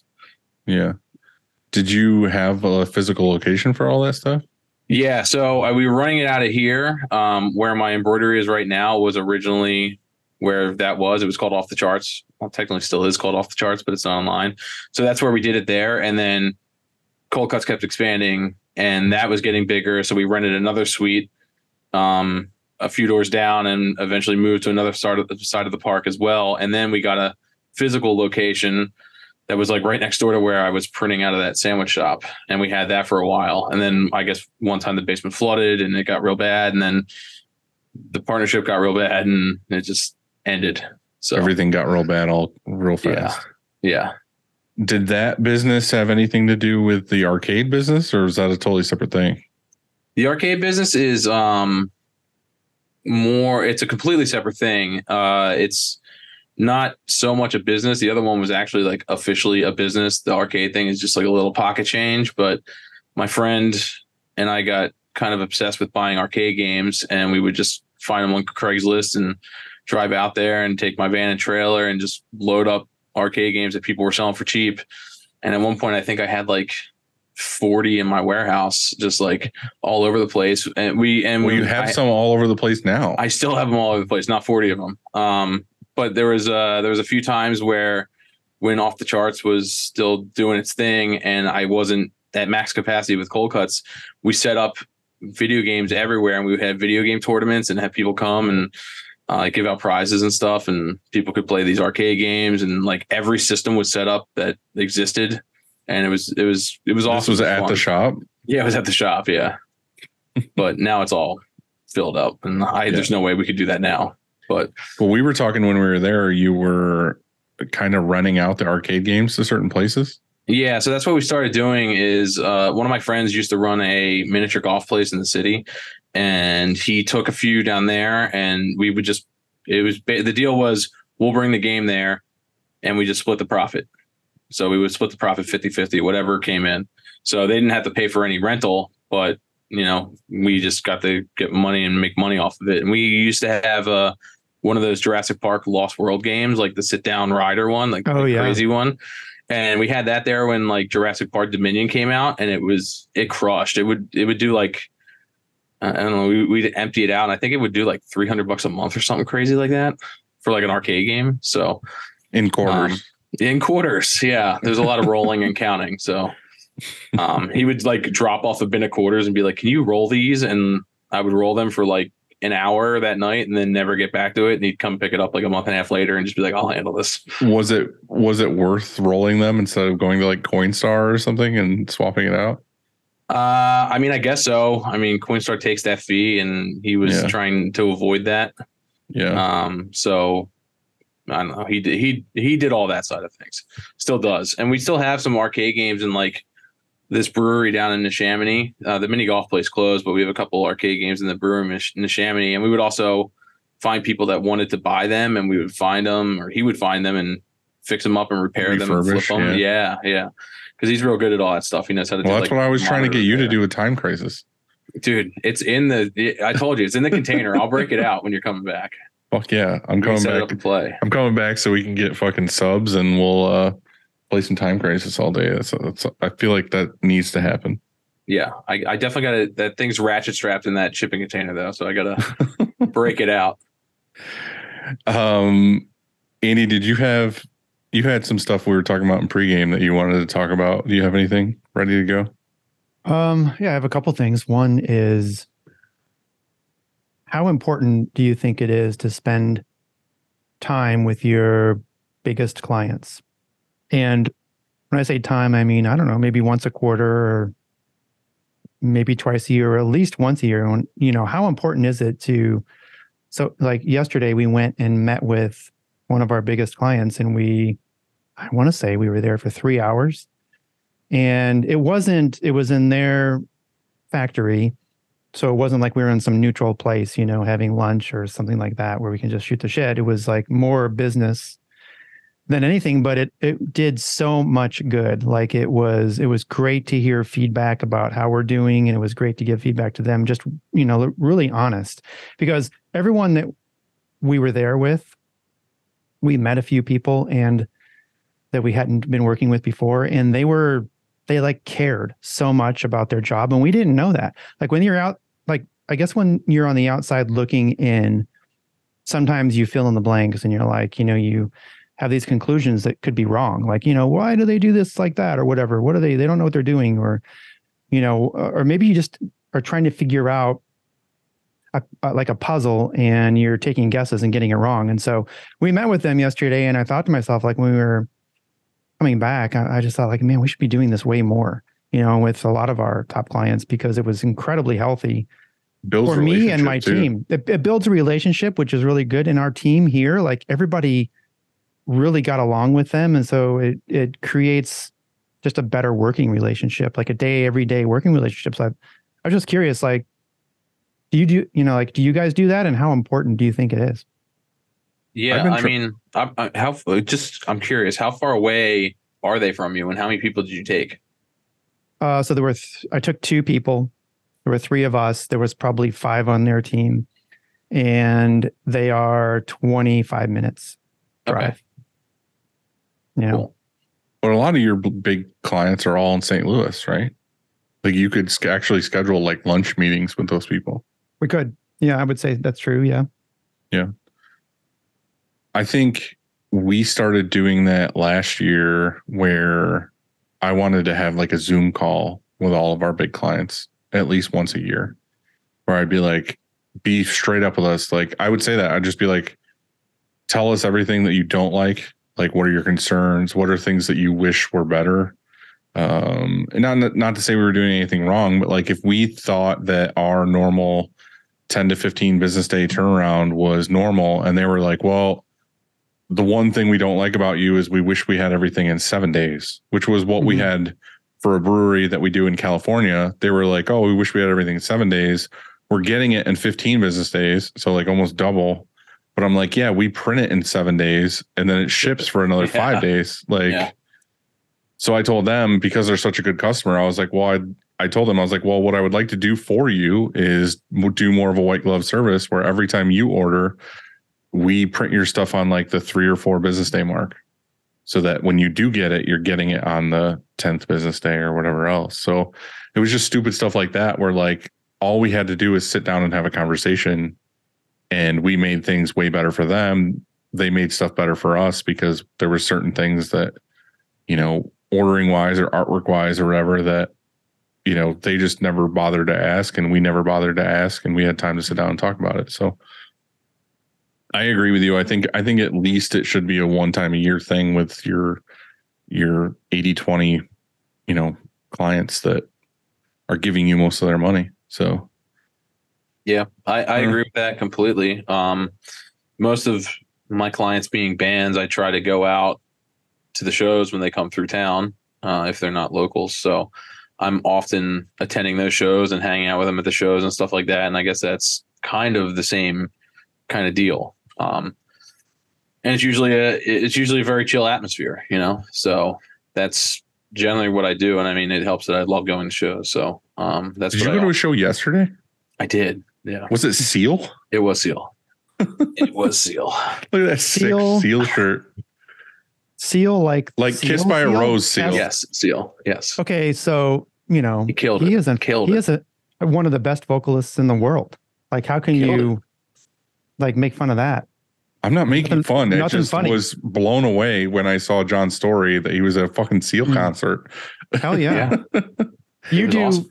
Well, you do his merch? No, I don't do it as Okay. much. Where was it? In Philly? Yeah. It was at the Met in Philly. Pretty lavish venue.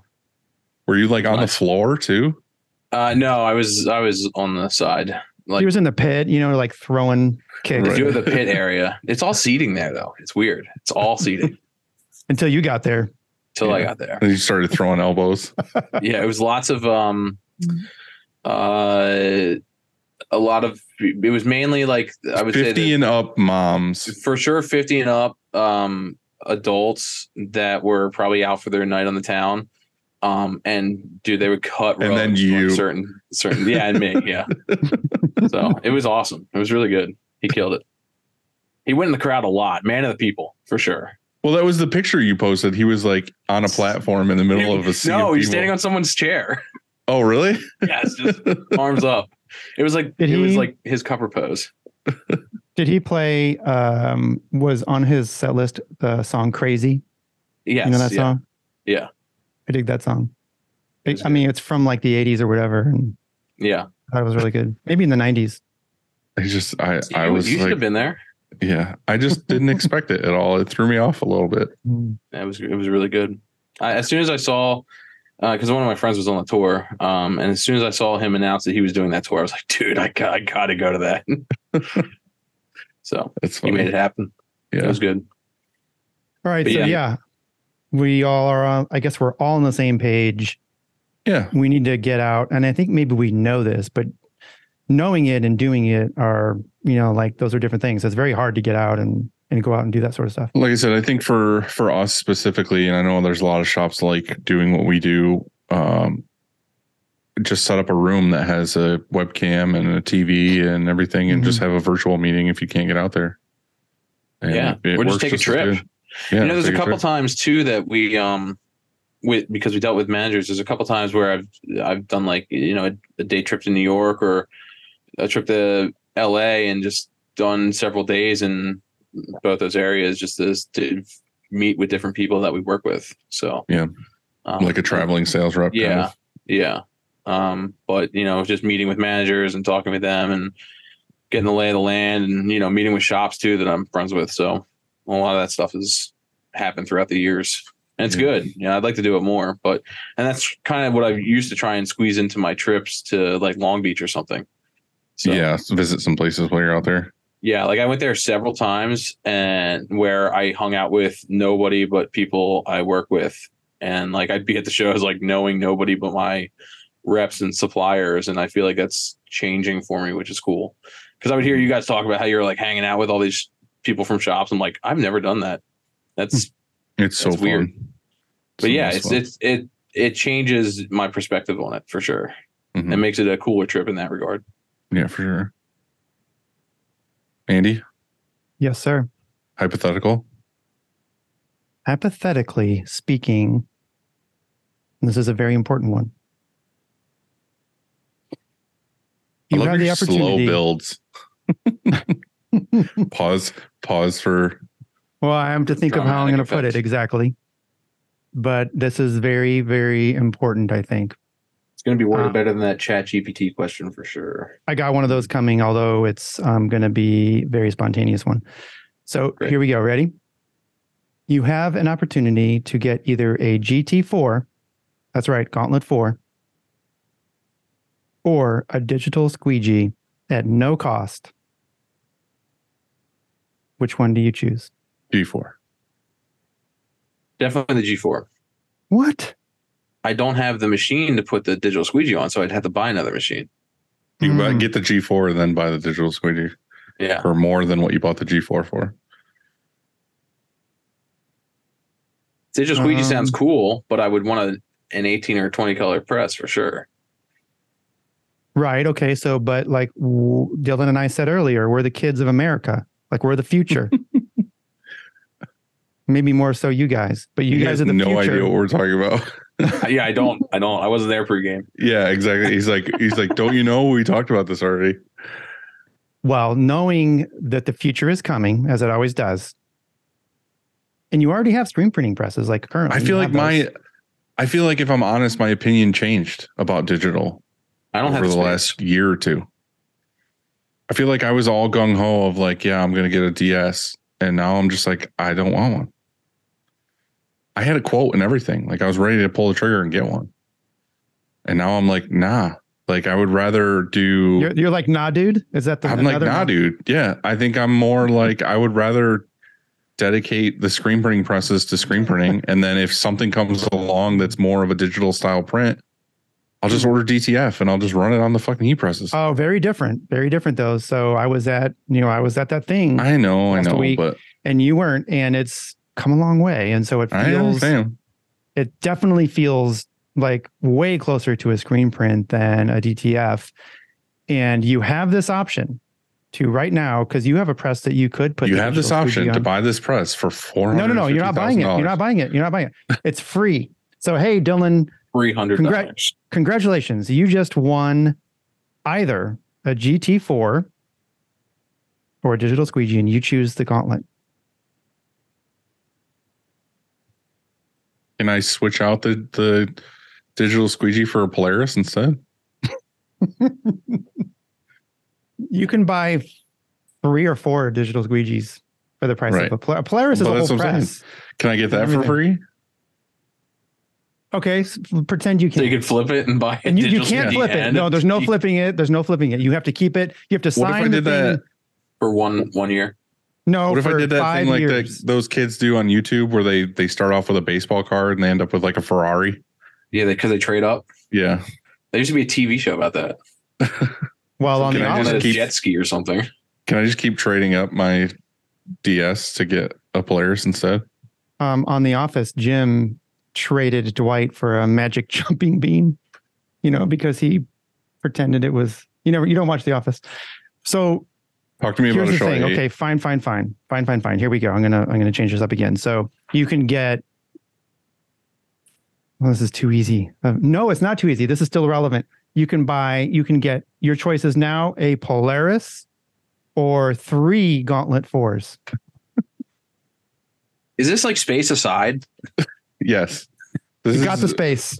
This is never going to happen anyways. No one's ever given us that for free. This has gone off the rails. So let's go back to the original. This new Gauntlet 4 is coming out. I think what you're getting at is, do you go with the biggest, baddest new screen printing press or the biggest, baddest new digital press? Exactly right. And here's why: because the digital squeegee can output the same quality with less screens and less space than a Gauntlet 4, an 18 color Gauntlet 4. Now here you are investing because they're very close in price. I understand. A new 18 color Gauntlet 4, and you can make 10 fucking screens, 12 screens, whatever you want, 4 flashes, and just go ham on it. Or you can have this digital squeegee that can achieve even more colors than an 18 color Gauntlet 4. You can do whatever you want. So, and that's the future, right? And it's fast. Can I say the thing that I guess not nobody wants to say, but like, it's easier. The thing that turns me off about all the digital stuff is I don't know how it's made. I don't know its inner workings. I can't troubleshoot the problems it creates. Like I can't, if it's a print head or some digital thing or some weird file or some this or that, I can't fucking fix it. But Okay, if I so have a it's sort of print, like- if I have the capability of doing an 18 color print on a screen printing press, I right now know the problem. I know that this screen is bad. I can tweak the artwork. I could mix a different color ink. Like I know how to work the problem. On a digital machine, I don't. Like, dude, I was so fucking frustrated working on that eye image the other day because I don't fucking know. Like, I just don't know what the problem is. And I have to rely on some tech who doesn't know either. Right. But I'm just saying I have to rely on some other human to just be like, I'm not there. Let me try to work the problem with you on the phone for a week straight. Like, if I had that G4, I could be like, cool, well, let's just burn a couple more screens and we'll get this job done. And it's not trying to get to the quality of what I'm already doing. I'm doing the quality that I want anyway. So my real gut answer, if I was trying to be like, oh yeah, I want the biggest, baddest new technology, would be to do the G4 because I know how to work it. Well, I have a few questions about some of this stuff. Now, these are things I don't truly know. So if you're doing a print with the digital squeegee, how many screens do you need? I heard you need like at least 3. You Four? need multiple whites and like a clear coat. A clear coat, yeah. Mm. Okay, so your bare minimum is still 4, right, for anything. And then you got your digital aspect. I mean, you need a big machine. I think the digital squeegee is cool, but so are you doing like, if you were doing it like, I guess There's other things. Depends on There's your other workload. things with it though that people don't talk about that much because they don't want to like talk about the downsides. But it's You need the other thing downsides. is like your- you need multiple sets of pallets just to do t-shirts because you can't have the seams on the pallet because the head will strike it. So like if you had like an extra small tee loaded on a normal size pallet, the collar, I just punched my microphone. The collar and the shoulder seams are on the pallet and it won't let you print well because it'll head strike the Mhm. seam. Yeah. So like if you're doing a smaller set of shirts, you need to load a smaller set of pallets. And then when you go up to a bigger size shirt, you need to whatever. You're And still there's going. some people that I talk to that have it where they're like, oh, well, I just like raise it up a certain amount, but the more you raise it up, the lower the quality goes. Yeah. It's not at that refined point. Right. So that's where I'm just like, well, that sucks. Like you don't think about that. But then it's also like, well, I live in this state and you're going to need to put up a Coleman tent over your DS because you have to have a Mr. Cool and a tent and everything else so that everything's humidity and temperature controlled. And so you don't think about those variables. And then all that aside, if you're not a technical whiz to fucking work the thing, you're relying on somebody else if you're down. Yeah. I mean, it sounds awesome. I mean, I definitely think it could be a part of my future. I just think right now I'd benefit more from a Gauntlet 4. So, I'm also not trying to knock it. Like, I think it's fucking awesome. Me personally, like, I don't know. I feel like I was at a point where I was like, yeah, I should get this and I should go all in with this digital thing. And then I feel like most of my clients don't necessarily need that. I just found a solution that worked for the high color, Okay. low minimum stuff. I would just throw it on my Epson. Yeah, there you go. Devil's advocate here. You know, you just described problems with the digital squeegee, like I don't know how to run it or whatever. But how much time does it take when you put up a 9-color, 10-color job and you got to switch out 2 inks because you didn't hit Forever. your colors and, add that up. I mean, I'm not saying that the digital squeegee, out of the gate is perfect, every time. I'm sure there's going to be issues where you have to tweak something, but you can, what's neat about it and what I saw when we were there is that, let's say that on your digital squeegee and the Polaris is the same thing. You do your first test print and you look at it and you say, oh, well, the red missed. Well, you can then send over us 100 swatches of red, how you're going to change it. You can say, oh, I want to add whatever you want to add or subtract as far as your red. You send that for your next test and you look at it and then you can choose which red you want. Oh, that's the red I'm trying to go for. And then you just plug that into your design and then go, you're good. So like, I would say you could probably color correct in 5 minutes or less because you have an immediate, like here, we're like, just happened to like, I want to say 2 days ago, we're like, oh, we need to change out that brown that didn't hit right. And so I think it needs to be more green. And we had to try and pick a green, like a brown that had more green in it and then mix it and then cross our fingers that it when we put it on an underbase, looked right. Whereas the digital squeegee, you can just print out a swatches, I fully agree with all that. I think all that stuff is awesome. I'm just not fucking technically smart enough with computers and shit so like that. hire somebody that is. Hire somebody, yeah. But then hire you're smarter hiring than you. somebody. Yeah. I agree, but I'm just saying that's like, it's a whole nother thing. Like it's a whole nother world. That's It's what it not would be. screen printing anymore. It's a digital thing. I'm down with Hybrid. digital. Mhm. Yeah. Yeah. I think it's coming. I think that it's, I here we agree. are. Like I really am not trying to knock it. I'm gut telling you my real feelings right now. And I like not having the stress of, oh fuck, I'm out of my element here. I do think DTF has slowed it down, potentially, but I think it's all still coming. DTF is still digital though, so But I think that's also a thing too, where like that's getting better constantly. Like they're going to come out with a better, softer white. They're going to come out with better everything for that. And that's going to turn into a thing where, like I said, like what's the difference between setting up 4 screens and this and running the DS when you can have, say, maybe 1, 2, 3 dual pneumatic heat presses where you're pressing one for 10 seconds and then you're off to the next one in 10 seconds, Time 10 seconds. probably. I think that but you're faster on press, you know. Yeah, I don't know. And also feels way closer to a screen print. It's, I don't know. DTF I love. I went all in on DTF. We have 3, shuttle presses, and we do it all the time. I just think that, right now where we're at in our shop, where we have 3 autos, I think that adding an auto, like if I had the opportunity and somebody said, hey, you can either have a brand new auto, an incredible auto that allows you to go spin once almost always, or a digital squeegee, I would be torn. It'd be a very difficult decision. If you asked me a year ago, I would say all day gauntlet. Yeah. Not even a question in my mind, but just knowing what's around the corner and coming pretty fast, I want to be there. Like I want to be pushing the envelope, because wouldn't it be cool to get the digital squeegee now, learn all of that stuff? A few years from now, you're not going to be in the position you are of like, I don't know what I'm doing. You would know then. And then you're going to get the next technology. Like it would be easy. You know what I'm saying? There's going to be a digital squeegee 4000 or whatever it is,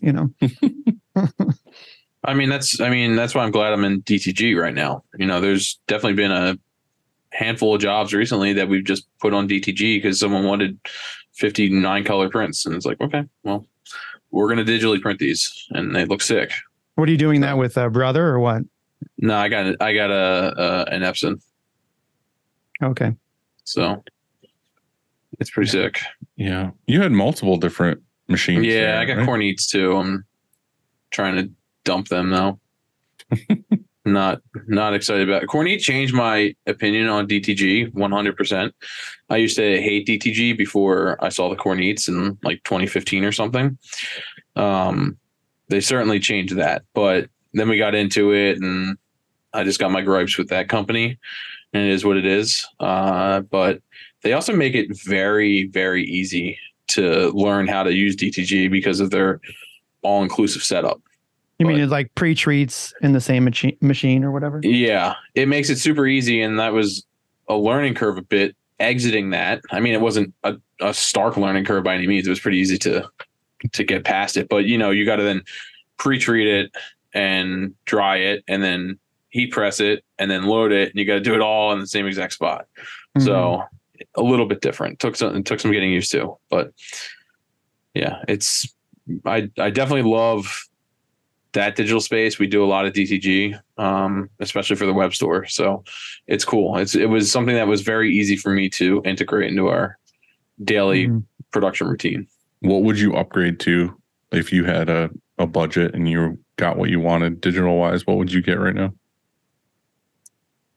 I mean, just most more of what probably more Epsons. I mean, like the idea of doing that like Aeon is crazy. That 3-bridge Aeon or whatever, that thing's cool. I forget what that other one is. There's the one that's like the Polaris, but it's not them. I forget what it's called, but those kind of machines are really awesome too. I like how fast they are and how dynamic it is for loading designs.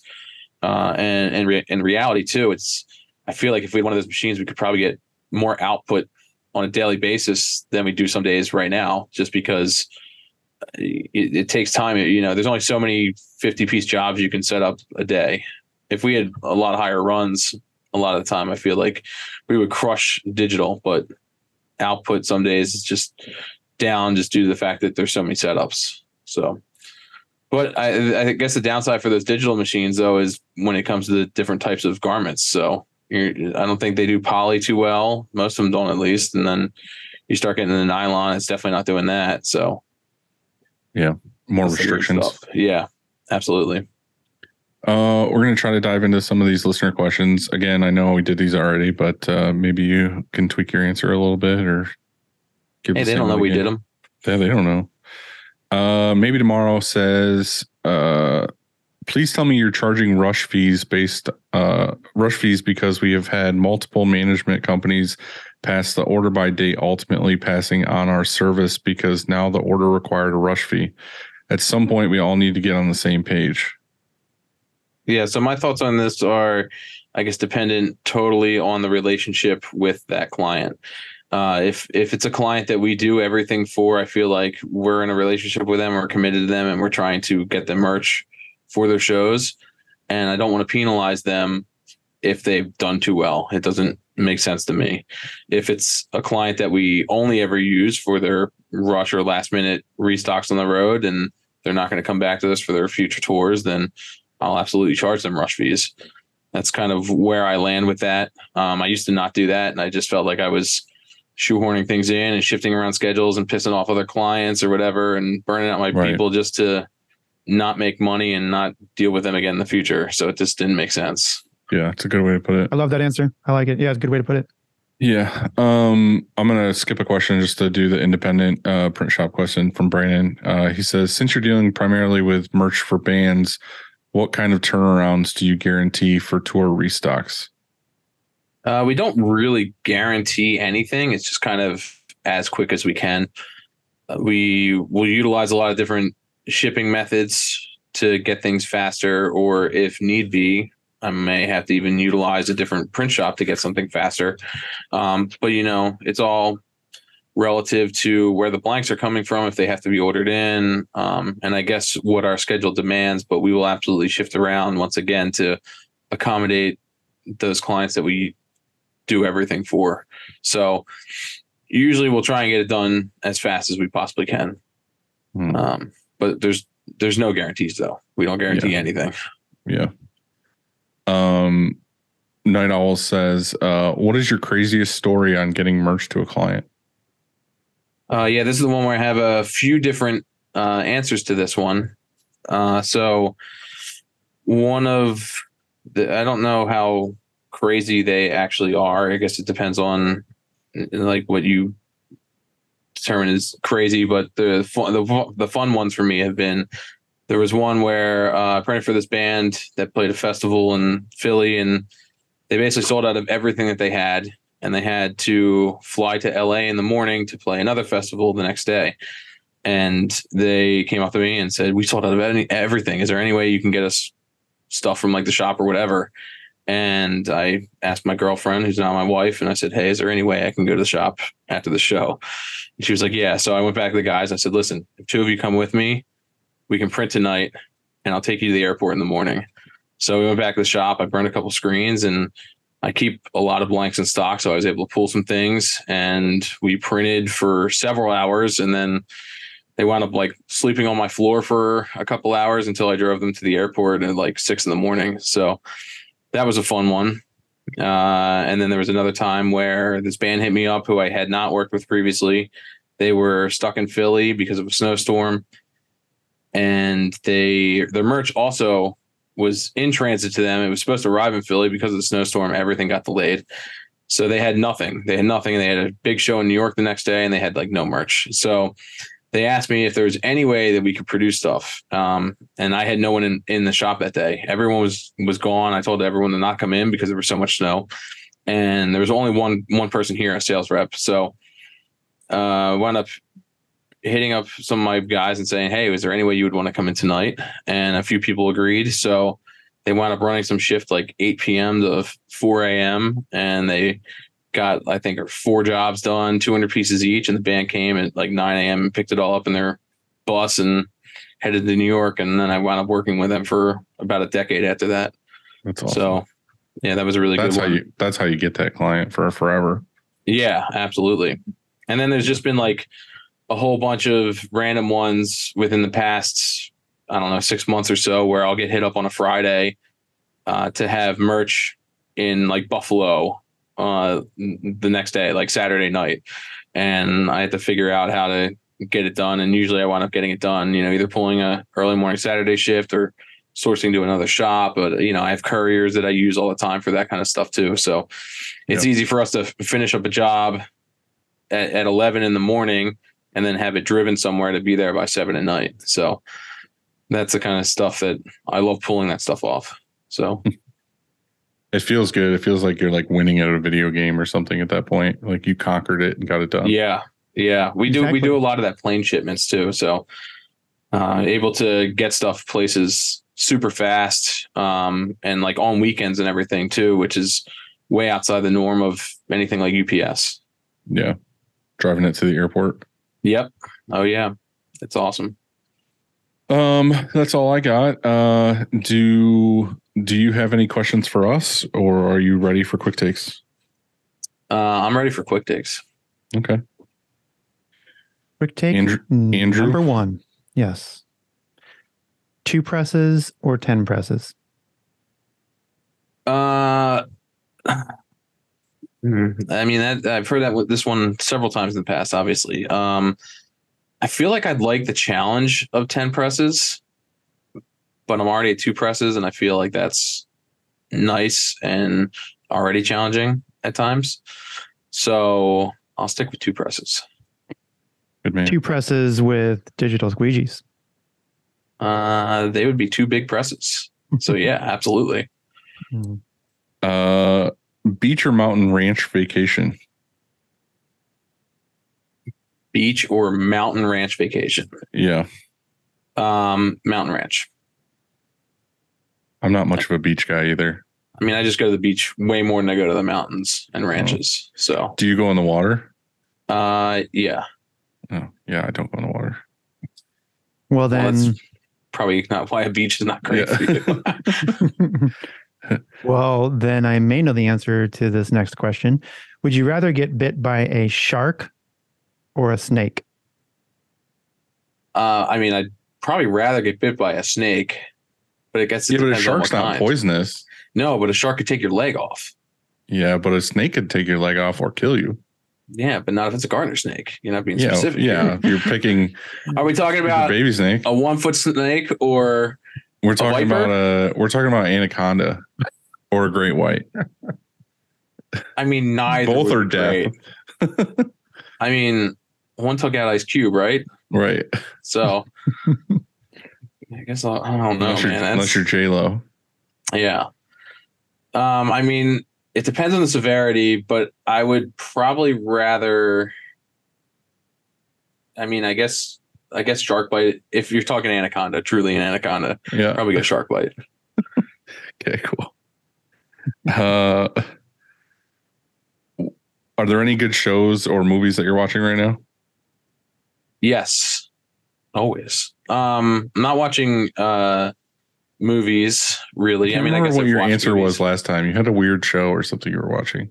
Yeah. So The Good Doctor is a Yeah. show that we've been watching. I think that just ended. Watching Ted Lasso. Mhm. That's been a fun one. And then Succession. Oh, all right. We've been doing a lot of like basketball on lunch. Like me and Bill and Brian have been going to the court up here for lunch. And today I hit Chris was standing in like the dock doorway and I was trying to get him to jump in the car to go with us. And I was like, come on, ball is life. Like I kept saying ball is life instead of football is life or whatever. But I threw out Such a a good little show. Ted Lasso today. Yeah. Yeah, it's great. Yeah, we've been What? watching some movies too. We watched weirdly enough, I feel like they've been all John Grisham novels into film, like The Firm and stuff like that. Yeah, it's good. Yeah. What happened? I can't remember what happened in Ted Lasso when the guy who's the football is life guy, he did something and then he got really depressed. Did he kill somebody accidentally or he kicked the ball and what happened He again? didn't kill somebody on accident. He missed the what is it? I don't know anything about sports, but he had that thing where it's just him and the goalie. Mhm. You know what I'm talking about? Where you have to make the shot and he missed it. No, I think he did. I think you're talking about something different. I can't remember what it was though. He kicked a kid. He was like super depressed for a whole episode. Didn't he kick the ball into a kid or something? I think that may be what it From that goal, I think. Like he missed it and kicked a kid. Or no, Oh, he didn't he killed hit something. the dog? A dog. Killed the yeah, dog. yeah, yeah, yeah, Yeah. the Killed mascot or dog. something Yeah, like the that. mascot. That's exactly what it was. Yeah. Yeah. I was And then he's close. like, football is not life. Like he was super Yeah. depressed. Super sad. Mm. Yeah, my favorite character is definitely Roy Kent. I think he's Yeah. hilarious. Yeah, it's pretty good. Right, Andy, last question. What is for dinner? I have no idea. Hopefully something my It's wife Friday made. though, so it's got to be like. Do you do like Pizza Friday or something at your house? Some nights when she doesn't want to make anything, but I'll probably go home and it'll probably be, if she doesn't hit me up sometime soon to get food, it'll probably be just she'll make a pizza out of the freezer for the kids, and I'll grab a couple slices of that or something. But probably nothing too crazy. But I gotta get some Mother's Day stuff going, I think. Yeah, same. I get the kids on Friday, so usually it's when I leave work, I stop and get pizza and wings, and they're already at my apartment, like playing video games. So I'm the dad who shows up with like, "Oh my God, there's food, pizza and wings, or whatever." So that's my. Yeah, I think my usual son Friday. isn't. I think my son's not eating pizza yet, or he goes through stages where he's like, "I don't like that." I'm like, what is wrong? My with you? daughter eats pizza without cheese. She takes all the cheese off. You should trigger her with a boardwalk pizza one time. Well, the thing is, I tried to give her that, like, they make like that sauce pizza basically. Yeah. And I was like, this is exactly for you. Like this, there's no fucking cheese on this. It's literally just Tomato dough and pie. sauce. Yeah. And she's just like, no, I don't want that because it's got like Parmesan like sprinkled on it. Sounds like you had potentially a vegan daughter. She doesn't eat meat. So, And there's probably eggs in the dough. yeah. But it sounds like you need to train your daughter. I think you got to write a pizza SOP. Canceled. We're canceled. Well, thanks, train John, your for doing customers, train your daughter. You know, for Eat doing pizza. this with us twice Happy, And- happy to do it. and multiple tech checks with Christina. Yeah. Yeah. So you've spoken to us. This one many works times better, now. right? This was way, Way better. better. Yeah. Yeah, I got like a mic and stuff. Got soft Yeah, boxes. perfect. Flawless. See, that's all it takes is sometimes this is do it twice. And the thing was, is we could have used the last one, but I was like, I can't do him dirty like that. He's a buddy. I don't want to like put out this thing about him. And it's like, there's a lag between our questions. And I hope there's at least some good salvageable clips on there, like the ladder or something. John coming off the building. That was Yeah, we classic. could. I mean, Dylan and I talked about that on our last episode, how we expected there to be like this permanent structure that you were going to climb down, or like Like you went up a access panel. staircase to get it out to the Yeah. roof. You were like, Oh, no, yeah, let me- yeah. Like chair, backpack, computer, down an extension ladder. Yep. Yeah, Nah, that's dude. exactly what it was. Nah, Nah, dude. dude. Dedication. No, live on the edge, man. Yeah. All right, dude. We'll All right. see you later. I'll make Thank a you so plan. much. We'll hang out soon. Yeah, sounds good.